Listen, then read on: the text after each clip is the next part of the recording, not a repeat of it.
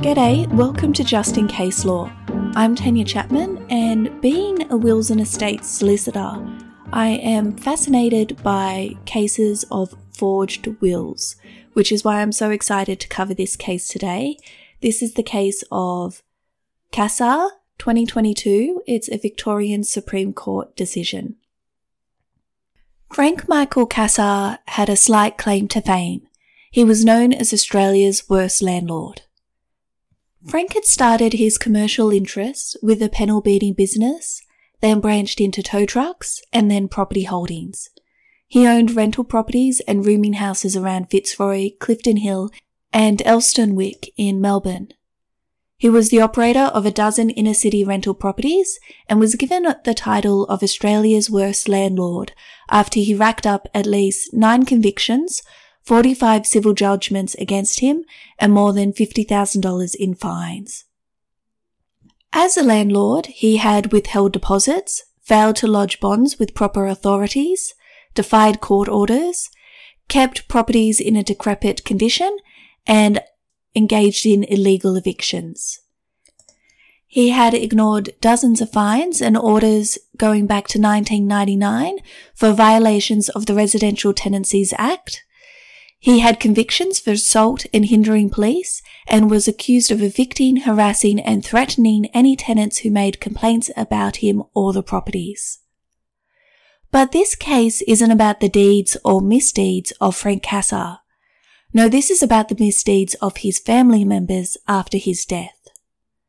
In 2019, 8 years after Frank's death, Sandra, Frank's de facto partner, admitted to the Supreme Court of Victoria that she had forged Frank's will. The forgery only came to light after the family got into a dispute in relation to Frank's $15 million estate.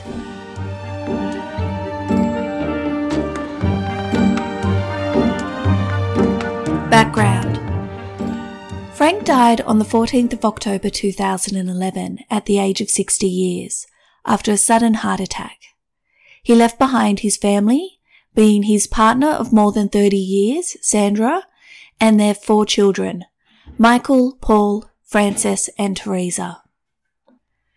Frank controlled the day-to-day operations of his various businesses, and some of his family also worked for him from time to time. As I mentioned, Frank got his start with panel beating, and his partner Sandra worked in the office at the panel shop from the late 1970s. The kids were all involved in the business in some way when they were growing up. After finishing school, Michael worked for the panel beating business but would come and go. Frank and Michael would have clashes over Michael's involvement in the business. By about 2006, Michael and Frank had had a number of disputes about money and were no longer speaking. Frank and Sandra did not speak to Michael again until May 2011, about 5 years later at a birthday party. After then, Michael started coming around the panel shop again. Frank's last will was supposedly made in this period of estrangement when Frank and Michael weren't speaking. By 2011, Frank was in poor health. He had diabetes and had one of his toes amputated. He had undergone eye surgery and was temporarily blind. After his eye surgery, Frank would have his daughter Teresa sign checks and documents on his behalf by forging his signature.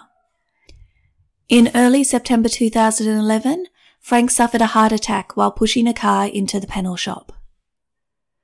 He died the next month in October 2011. Between November 2011 and July 2012, Michael and sometimes Sandra would have meetings with a lawyer, Miss Davis, and Mr. Davis, in relation to Frank's estate. There was a meeting between Sandra and Miss Davis in early November. Miss Davis asked if Frank had a will, and Sandra said they hadn't found one yet. Sandra said that he had done a will about 2 years ago. When she was asked what was in the will, Sandra told Miss Davis that it appointed Michael as executor and that all 4 children were equal beneficiaries. In December, a will was handed to Miss Davis. The document was supposedly signed by Frank more than 2 years before his death on the 29th of September 2009. The will was one of those will kit documents that you get from the post office where you just fill in the blanks. So it would say, I appoint blank space as my executor. I give my estate to blank space, and you just fill in the specifics. It was only 2 pages long and named Frank's eldest son Michael as the sole executor and the sole beneficiary of his estate. There was no provisions in that will made for Sandra or the other 3 children. On the 8th of December 2011, Miss Davis asked Sandra if she was there when the will was signed, and Sandra said she was, that it was signed at the panel beating workshop in front of Frank's 2 brothers. When asked why Frank hadn't left anything to Sandra, Sandra said that it was because of a tax debt. When asked why he hadn't left anything to his other 3 children, Sandra said that Paul had a drug addiction, Francis was a gambler, and Teresa had no sense with money. Sandra said that Michael would take Frank's estate and split it up, to which Miss Davis advised that Michael had no legal obligation to share the inheritance with his siblings. On the same day, Miss Davis also met with Michael. He told her that he intended to set up a trust for his mother and give her about $450,000 for her super and a managed pension when she attained 60 years. Michael received the grant of probate of the will on the 3rd of February 2012. As I mentioned earlier, a part of Frank's business had been property holdings, and that meant that a part of his estate was a large block of land in Fitzroy. On this massive block of land, Frank controlled 7 of the 8 separate lots. So there was only 1 lot that he didn't own on this huge block. In 2013, 2 years after Frank's death, Sandra moved into a house that was on one of those lots. The terms of the will left the whole estate to Michael, and therefore the control and ownership of the properties passed to Michael. In December 2019, Michael purchased the 1 remaining lot that Frank hadn't owned, and having now owned the whole complete block, it was worth about $15 million. By 2015, about 4 years after Frank's death, Michael had not shared the inheritance as he had said he would. Sandra was concerned about this, and she went and visited a solicitor about challenging the will, and they lodged a caveat over 2 of the properties.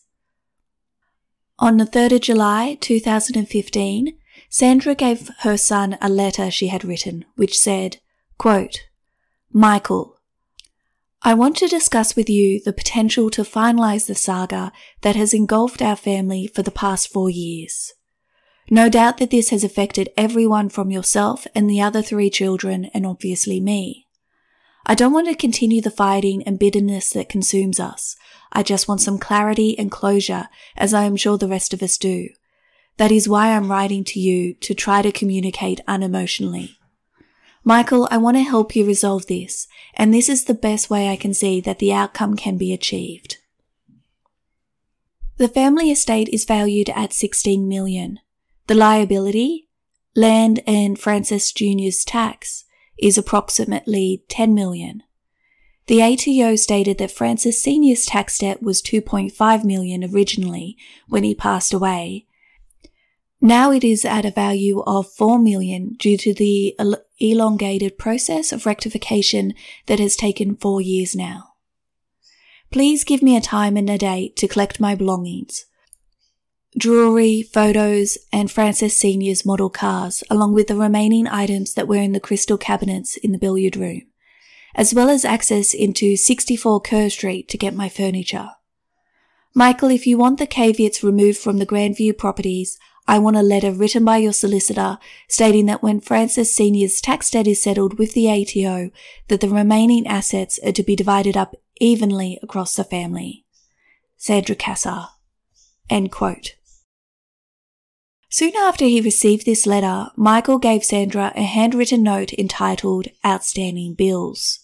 It listed various amounts which Michael considered to be the outstanding expenses arising from the administration of Frank's estate. Michael wrote, quote, This all gets paid before you get anything, end quote, and concluded, quote, please remove caveats or you will be out on the street from your dog shit attitude, end quote. You can see from these correspondence that there has been a massive breakdown in the relationship between Sandra and her son Michael, and that it related to the administration of the estate and Michael's failure to fulfill his promise to distribute the estate with Sandra and his other siblings. About 2 years later, in 2017, the family company leased one of the blocks to Sandra, Paul and Teresa for them to live in. The lease said that they would pay $2,200 a month, but this being family, no rent was ever paid. Sometime in 2017, Sandra asked Michael if he was ever going to distribute the estate properly. She said to him that there were 9 properties. If he gave one to her and one to each of his siblings, he could have the remaining 5 for everything he had done, and she and his siblings could take theirs and walk away. According to Sandra, Michael became upset by this offer, and they didn't speak again for a long time. In March 2018, Michael and Sandra got into an argument in the laneway outside of the house where she was living. Sandra said that Michael went to strike her with a wrench, but he denied this. In June 2019, Michael sent an eviction notice to his mother and the siblings, telling them they needed to leave the home, claiming that they hadn't been paying rent. Soon after, Sandra commenced proceedings in the Victorian Civil and Administrative Tribunal to have the notice set aside. She also started these court proceedings to have the grant of probate revoked.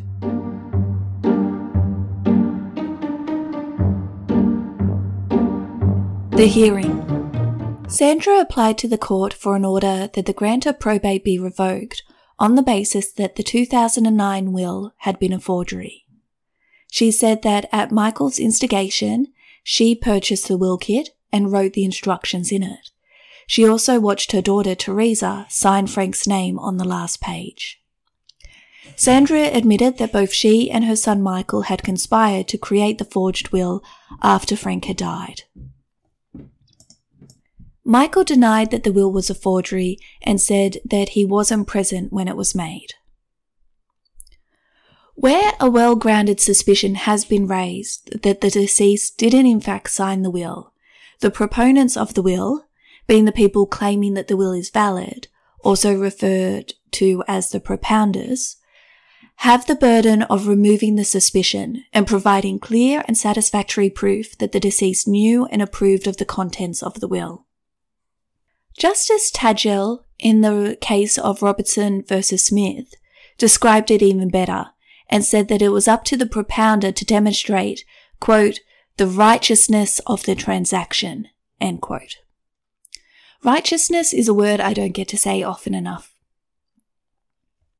You will note that I said where a well-grounded suspicion has been raised. It is not enough for someone to simply say, I think the will was forged, and leave it to the executor to go to the hassle of proving that it wasn't. The person asserting that the will is suspicious must establish circumstances that raise doubts that the will does reflect the wishes of the testator.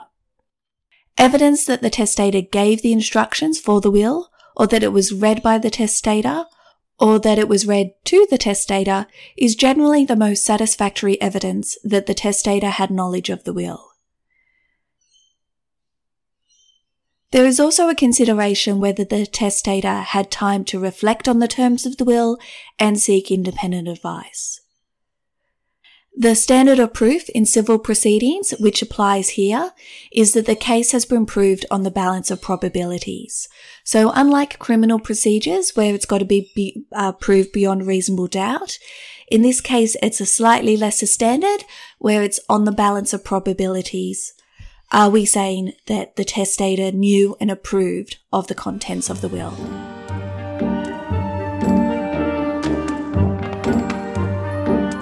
Witnesses. In this case, a lot of the key evidence comes from witnesses. So let's have a look at the evidence they provided, starting with Sandra. As I mentioned, Sandra was Frank's de facto partner of more than 30 years. They had lived together in a committed relationship, they had 4 children together, and Sandra worked in the businesses that Frank ran. Frank had spent his last 6 weeks in hospital after suffering a heart attack. Sandra was with him throughout. She told the court that after Frank died, Michael kept asking her if Frank had a will, and she told him that she didn't recall Frank ever making a will. Michael said to her, well, you'd better organise something. Sandra searched through all of Frank's papers and his office and couldn't find a will. She told Michael this and he told her, you'd better organise something 'cause they're going to take everything. He said that the taxation department and the mortgages would take everything and leave her with nothing. Michael kept badgering Sandra about doing something about a will and saying that she was going to lose everything. So she purchased a will kit from the newsagent, and the following day, when she was alone in the panel shop, she filled it out. She put Michael as the executor and sole beneficiary because it is what he had told her to do. He had told her that he had a good credit rating and could get finances to keep the properties. He told her after he got all the loans sorted, he would transfer all the properties to his mother and siblings. According to Sandra, it was Michael's suggestion that they get Teresa to sign the will.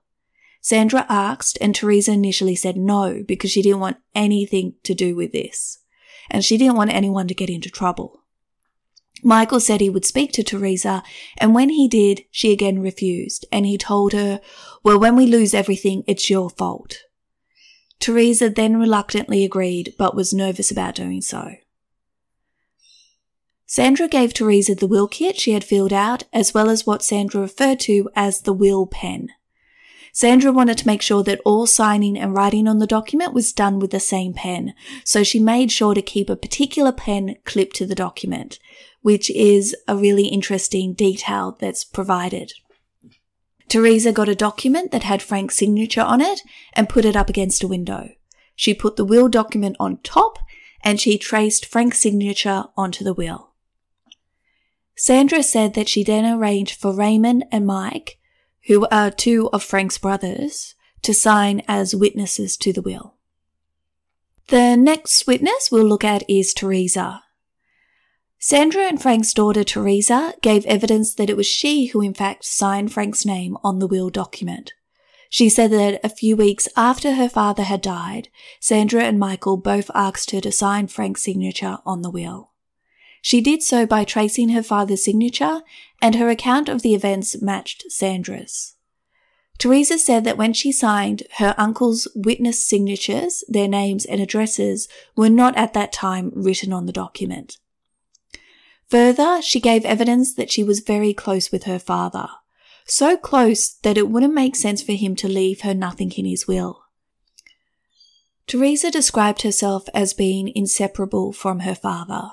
They spent most Sundays together shopping or tending the chickens and pigeons in the backyard. He had bought her a 1978 red convertible Maserati for her 21st birthday. He had talked to her about her one day taking over management of the rental properties and giving her a house to live in.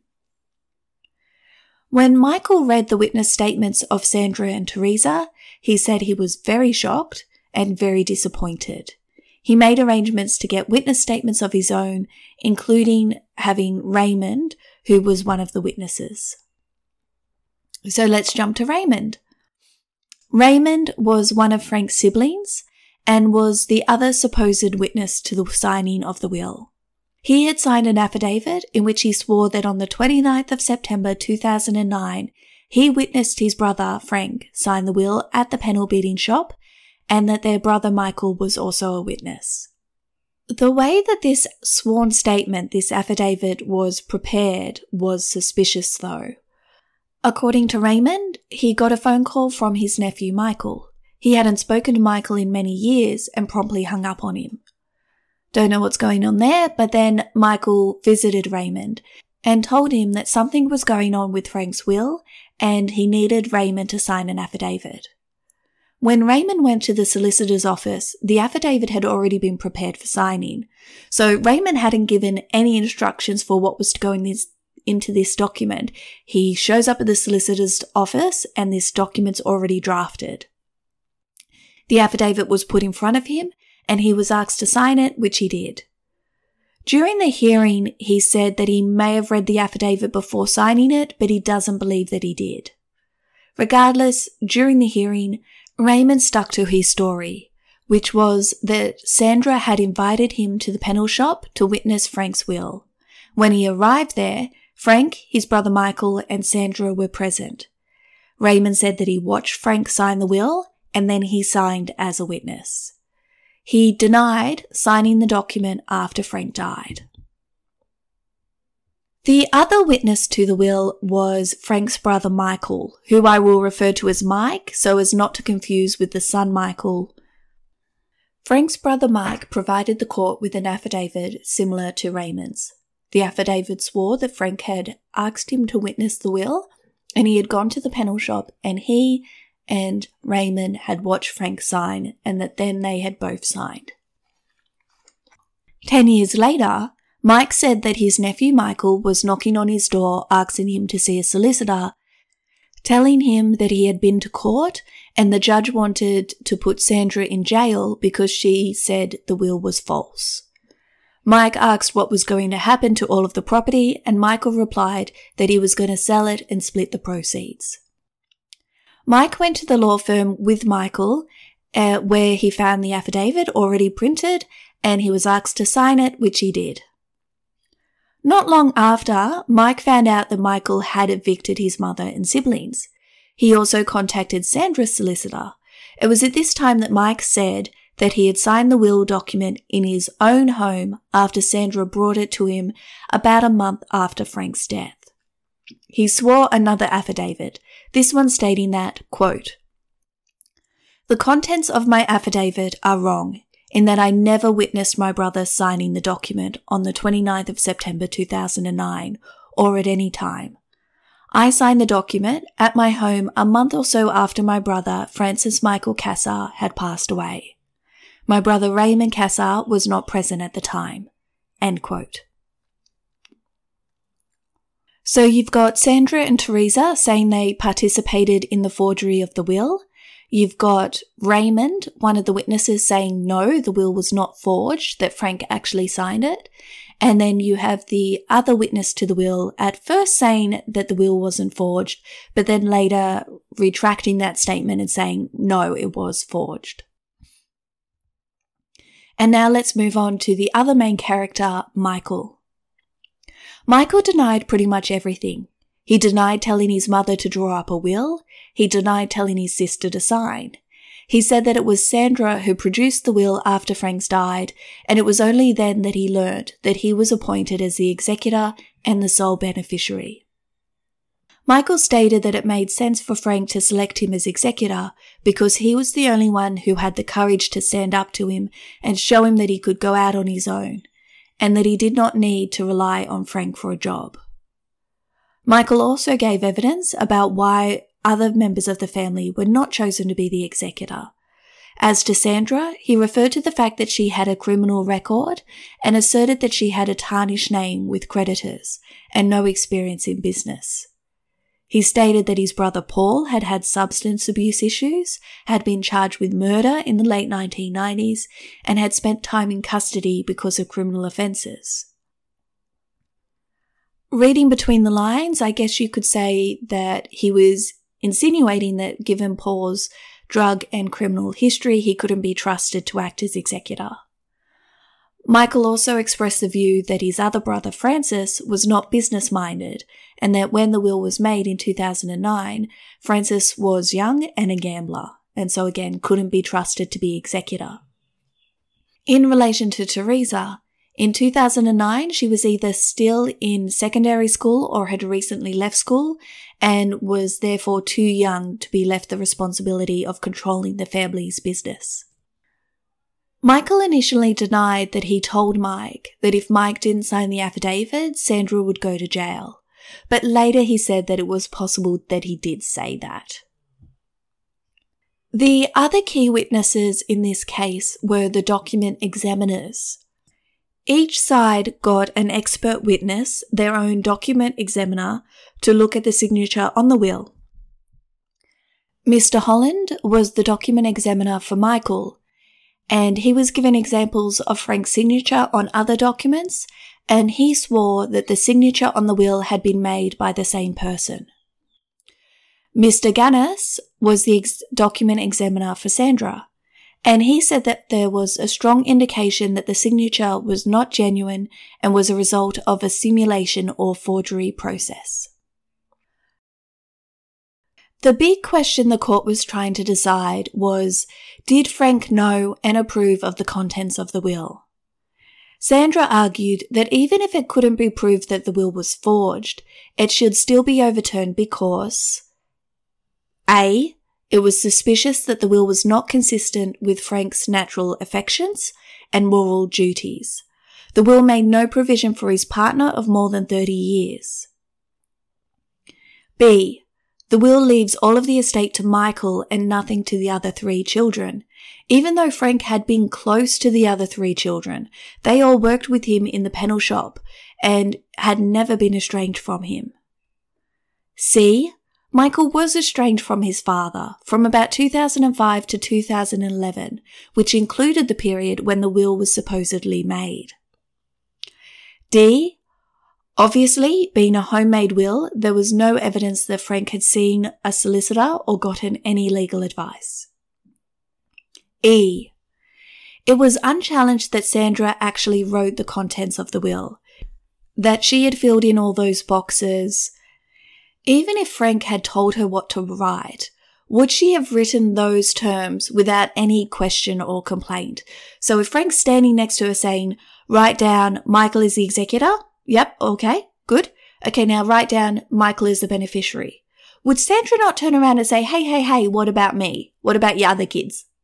It's suspicious. F. One of the witnesses to the will, Mike, is now saying that he signed the will after Frank's death. G. When Sandra met with the estate lawyer in November 2011, she said that there was a will, that the will left the estate to the 4 children.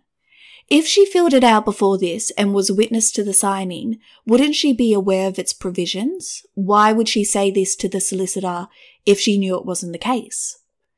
And H. Sandra only gave the will to the solicitor about 6 weeks after Frank's death, despite it being needed urgently for the businesses to be carried on. If the will had been made in 2009, why did it take her so long to locate it and give it to the solicitor?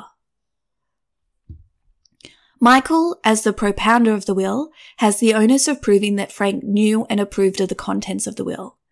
He argued that all of those suspicious circumstances were not enough to raise doubt that Frank didn't know and approve of the contents of the will. I'm going to pause here to give you a moment to think about it yourself. Those suspicious circumstances I raised and mentioned there, are they enough for you to feel like, on the balance of probabilities, Frank did not know and consent to the contents of the will? Have a minute to think which side you're falling on. And now we're going to move to some further considerations.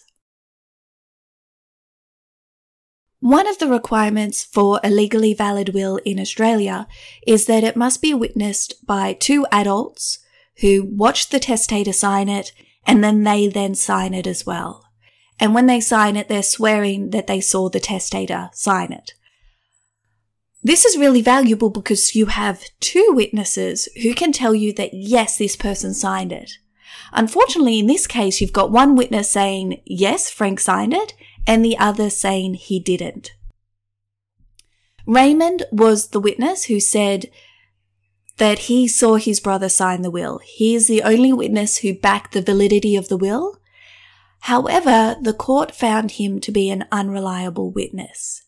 To quote the judge, quote, "My reservations and concerns about the reliability of his evidence were reinforced by the guarded and unduly argumentative manner in which he gave evidence about a matter which ought readily to have been the subject of a clear and straightforward evidence. For these reasons, I am unwilling to accept Raymond's evidence about the making of the will." End quote. This meant that there was no direct evidence of the making of the will. If we are to push Raymond's evidence to the side as being unreliable, this leaves us with no evidence that the will was prepared on Frank's instructions or that it reflected his wishes and he signed it. Another consideration is that Sandra and Teresa directly implicate themselves in a conspiracy to produce a fraudulent will at the instigation of Michael. Michael argued that Sandra wasn't telling the truth because why didn't she tell the solicitors she had consulted in 2015 that the will was forged? Why did it take almost 8 years from the time of Frank's death for her to come forward with this news? The court answered this by stating that, quote, "To the contrary, if Sandra was the perpetrator of a serious fraud, it is unsurprising that she did not disclose it, particularly given the serious implications disclosure may have for her and Teresa." End quote. It made sense that she would exhaust all other options first before disclosing that she had engaged in a fraud.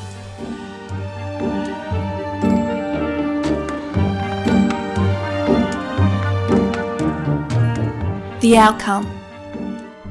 Before coming to a decision, the court noted that people do weird, inexplicable stuff all the time. Although the way Justice Moore put it was, quote, "Care must be taken not to implicitly impose a blanket standard of informed rationality on human behaviour by discounting the probabilities of certain conduct occurring, merely because that conduct does not accord with the benchmark standard of behaviour. The daily business of the courts is a reminder about the extent to which human behaviour falls short of what might readily be described sensible or reasonable. In this case, the sense of crisis which befell the Cassar family, and in particular Sandra, upon Frank's sudden and unexpected death, and an imperative to do what was required to protect the business empire, make explicable Sandra's failure to take the sensible course." End quote. Basically saying that judges in our court system are faced every day with people acting in a way that is not sensible or reasonable and have grown to expect this kind of unreasonable behaviour in people. Michael failed to dispel the suspicious circumstances. Justice Moore accepted Sandra and Teresa's evidence and was satisfied that on the balance of probabilities, the signature on the will was not written by Frank, but was in fact written by Teresa a few weeks after Frank died. The will had been revoked and Sandra was appointed as the administrator of Frank's estate. The judge said that, quote, "It is difficult to underestimate the sense of crisis which must have been generated in the Cassar family by Frank's sudden and unexpected death at only 60 years of age. The possibility that family members might have formed the view, however mistakenly, that they would lose everything if Frank did not have a will is not fanciful." End quote. Further, the judge recognised that Teresa was only 22 when her father died. She was unsophisticated and unwieldy. She was, quote, "placed in an invidious position of being prevailed upon by her mother and eldest brother to take an action which she initially refused to do, but which she ultimately agreed to do in order to save the family business." End quote.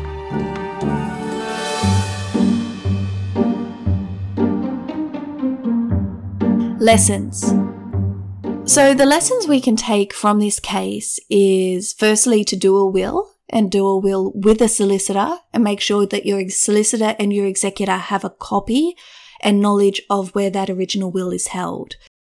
A will makes the administration process so much easier for the family, and it can also make it harder for someone to forge your will, because if there's a record that you've gone to a solicitor to make a will and that solicitor gave you advice, they drafted it for you, they helped you do a valid will. And then later someone says, "Oh, I've got this handwritten will." Well, a question would be, having done a valid will with a solicitor, why have they now done one without the assistance of a solicitor? Does that raise suspicions? Also, it means that if that forged will is overturned, the terms of the will you have drafted would be upheld. So you decide what happens with your estate. Another lesson would be don't forge a will. It is a fraud. It is a criminal offence. Obviously, this case was not a criminal law case with charges being brought against Sandra or Teresa, but it was still brought to light that a forgery had been made. On a side note, I should mention the tax issues that were kind of going through that case. Frank's estate was hit with a $3.3 million tax bill after his death. Michael denied the claim and taunted the tax office to try and collect. He told Fairfax Media, quote, "They won't be getting a quarter of what's alleged," end quote. In the year before his death, Frank had owed the Australian Tax Office $2.3 million for income from his rentals and businesses, which he and his family had refused to pay. After his death, that debt had increased to $3.3 million with interest and penalties. In 2015, Michael settled the claims for a confidential amount. So this might provide a bit of background to what was going on there. Sandra said that when she drafted that will at Michael's instructions, he had told her to put him as the sole beneficiary and he would handle that tax debt. He was in a financial position to kind of bargain or deal with it. And then once he had saved the estate, he could divide it between him and his siblings. In 2015, when he finally negotiated an outcome with the tax office and the tax debt was paid, that was when Sandra went to her solicitors or consulted two solicitors, basically saying he hasn't done what he promised. That didn't go anywhere, but that's kind of when she started to go, oh, is he not going to fulfill the promise he made? Another side note is a referral to the case of Onassis and Vigotis, which provides important guidance about the approach to be adopted in the assessment of credibility. So, as I mentioned, witness evidence in this case was really important, which means the credibility of the witnesses is extremely important. In this case, Raymond was the one saying that Frank did the will and he saw him sign it. And so therefore, Raymond's credibility was essential to that evidence being accepted. And because his credibility was doubted, that evidence wasn't accepted. So the court referred to this case of Onassis versus Vigotis, and I'll just quote it. Quote, "Credibility involves wider problems than mere demeanour, which is mostly concerned with whether the witness appears to be telling the truth as he now believes it to be. Credibility covers the following problems. First, is the witness a truthful or untruthful person? Secondly, is he, though a truthful person, telling something less than the truth on this issue, or though an untruthful person, telling the truth on this issue? Thirdly, though he is a truthful person telling the truth as he sees it, did he register the intentions of the conversation correctly? And if so, has his memory correctly retained them? Also, has his recollection been subsequently altered by unconscious bias, or wishful thinking, or overmuch discussion of it with others? Witnesses, especially those who are emotional, who think that they are morally in the right, tend very easily and unconsciously to conjure up a legal right that did not exist. It is a truism, often used in accident cases, that with every day that passes, the memory becomes fainter and the imagination becomes more active. For that reason, a witness, however honest, rarely persuades a judge that his present recollection is preferable to that which was taken down in writing immediately after the accident occurred. Therefore, contemporary documents are always of the utmost importance. And lastly, although the honest witness believes he heard or saw this or that, is it so improbable that it is on balance more likely that he was mistaken? On this point, it is essential that the balance of probability is put correctly into the scales in weighing the credibility of a witness." End quote.